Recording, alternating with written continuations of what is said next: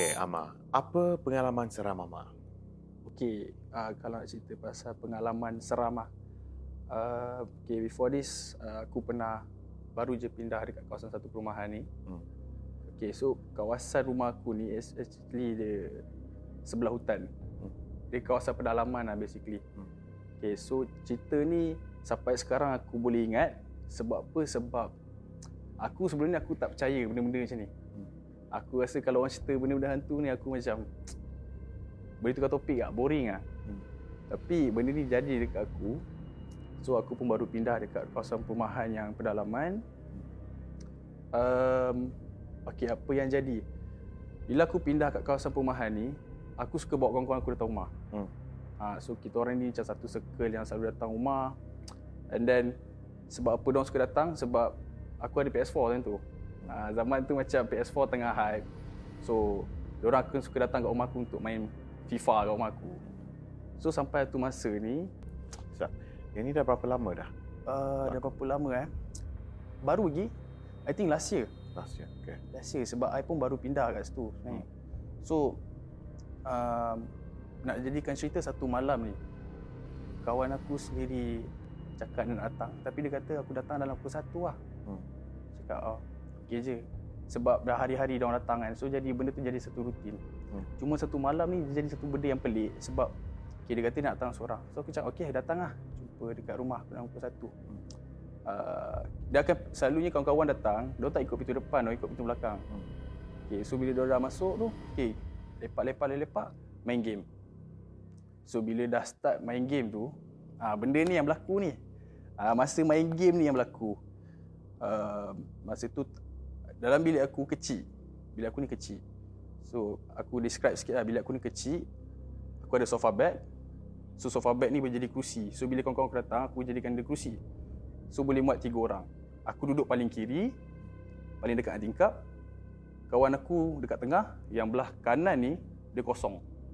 Tak ada orang lah. So kita main game macam biasa. Main game, nak dijadikan cerita Nak dijadikan cerita. Tiba-tiba dalam pukul 2.30 macam tu, aku masih lagi ingat waktu dalam 2.30. Tiba-tiba ada suara orang bersenandung. Bersenandung tu macam mana? Bersenandung ni dia macam cerita-cerita lama. Kalau diorang cuci, perempuan basuh baju dekat sungai, diorang akan humming yang very nice. Yang macam bila kau dengar tu, apa sedap sangat ni kan. Tapi takkanlah ada orang humming, ada orang bersenandung kat rumah tiba pukul 1.30. Macam mana bunyi dia kalau Ammar still ingat? Bunyi dia memang suara merdu, suara perempuan. Suara macam tu. So macam aku macam mungkin jiran sebelah lah. Tiba makin lama dia makin kuat. Bunyi bilik aku tu jadi macam satu gua. Bunyi tu kuat, dia echo. Dia ada echo. Dia macam berdengung tau. Macam sampai tu masa aku rasa kawan aku pun perasan. Cuma dia pun macam dia dah start keras tau. Kita boleh perasan bila dia main game tu dia kekok sikit kan. Lepas tu aku pause game. Aku tanya dia, kau dengar? Cakap aku ingat aku seorang je dengar. So aku cakap aku pun dengar actually. So dia macam dah tak sedar hati lah. Cakap alamak, tiba-tiba nak jadikan cerita lagi bau busuk tau. Ada bau busuk. Aku tak nak describe bau busuk ni, tapi dia bau yang macam bukan bau sampah, tapi kau rasa macam bau ni kau jarang bau lah. Tapi bau dia busuk gila. Dia datang daripada dalam rumah ke ataupun luar? Tiba-tiba bilik tu bau busuk. Tiba-tiba bilik tu bau busuk. So aku pun dah macam alamak, ni tak syok ni macam ni. So kawan aku cakap tak syok ni. Tak apa, aku call member aku balik lah. Cakap aku nak panggil kawan aku. So dia panggil kawan dia untuk datang ambil dia sekali. Motor dia tinggal.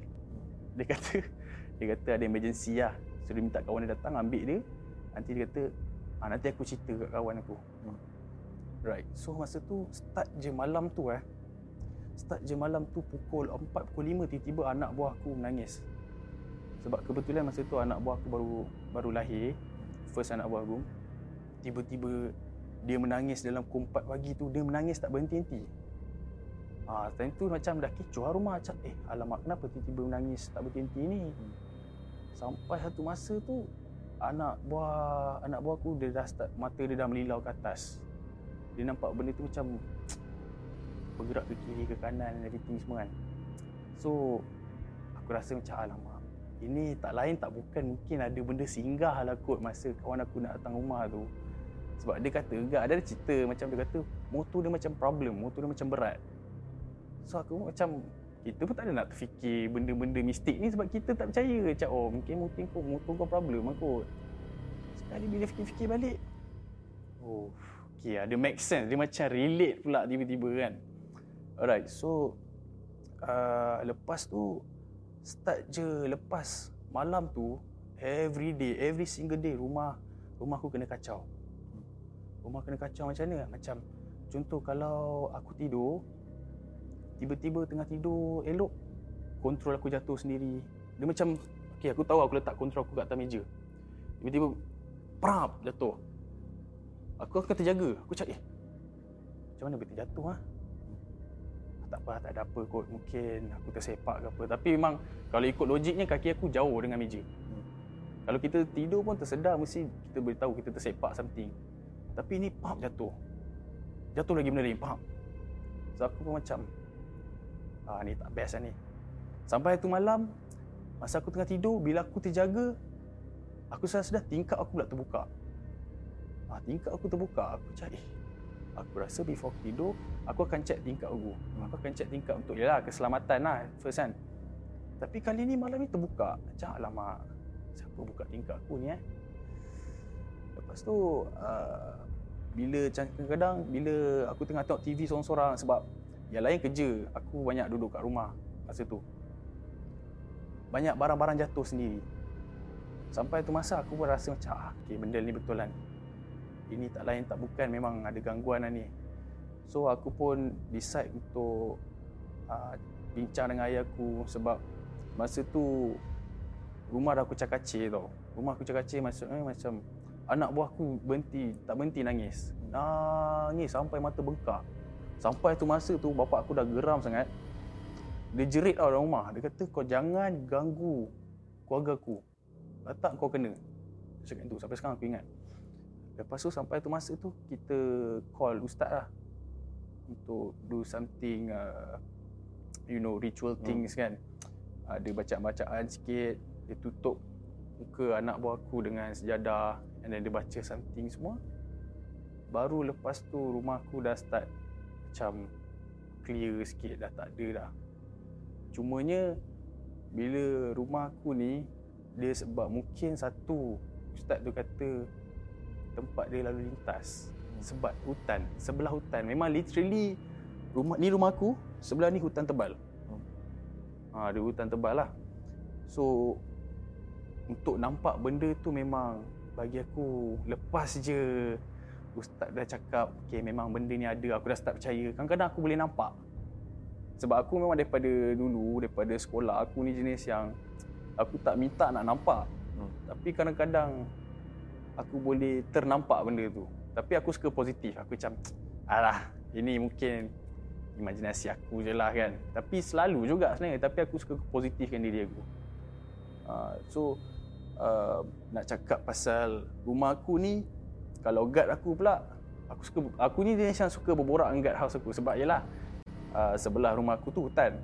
So dekat sikit tu ada guard house. So aku suka lepak guard house. Aku tahu kadang-kadang aku suka kacau-kacau dia. Tanya dia, bos, dia Pakistan kan, tapi dia bercakap Melayu. Cakap, bos, tak ada hantu ke? Tak ada hantu kacau ke? Dia kata, hantu tu biasa, dia kata. Kadang-kadang pasu bunga pun boleh terangkat sendiri, dia kata. So aku pun macam, alamak, ya je lah kau ni kan, macam biasa kau ni. Lepas tu dia kata, sampai tu masa tu dah tukar guard Melayu. Bila tukar guard Melayu ni, dia pun cerita benda yang sama. Dia kata memang pasu tu boleh terangkat. Kata, sebab aku pernah tanya dia, apa pengalaman yang paling seram masa menjadi guard kan dekat sini. Dia kata pasu memang boleh terangkat, dia kata. So aku pun macam, aku teringat balik kan, aku pernah dengar cerita ni kat guard sebelum ni kan. So benda ni legit basically. Lepas tu dia kata pernah satu masa tu daripada kawasan rumah aku, which is dekat area rumah aku tu, ada satu nenek kebayan. Ada nenek kebayan. Dia daripada kawasan perumahan aku, dia melintas nak masuk ke hutan, dia hilang. Dia kata macam mula guard tu macam tak nak kacau lah. Tapi benda tu dekat. Dia tunjuk distance dia macam, okey aku guard, kau adalah nenek kebayan tu. That distance dekat. So dia lalu masuk hutan, dia hilang. Lepas dia hilang tu, ada bumbung dekat guard house kan. Bunyi macam dia berjalan pula atas guard house. Nenek kebayan tu. So, Kak tu ada describe tak macam mana rupa nenek kebayan? Dia ada describe.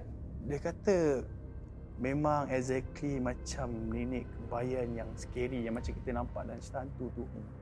So, dia kata memang lebih kurang macam tu. Cumanya dia pakai baju lusuh.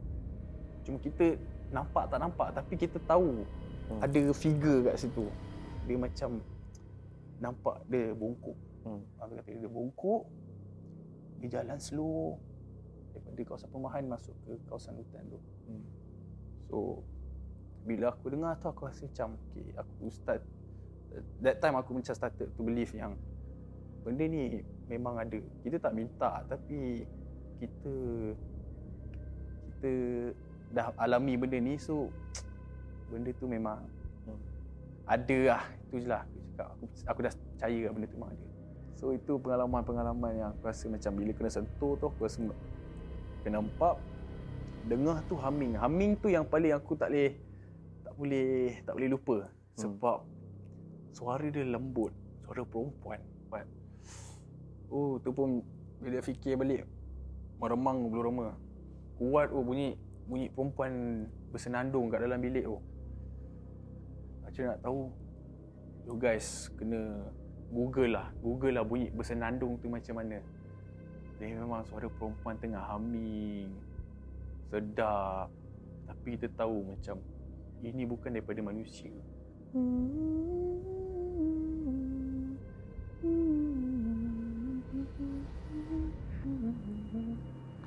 Macam tu lah.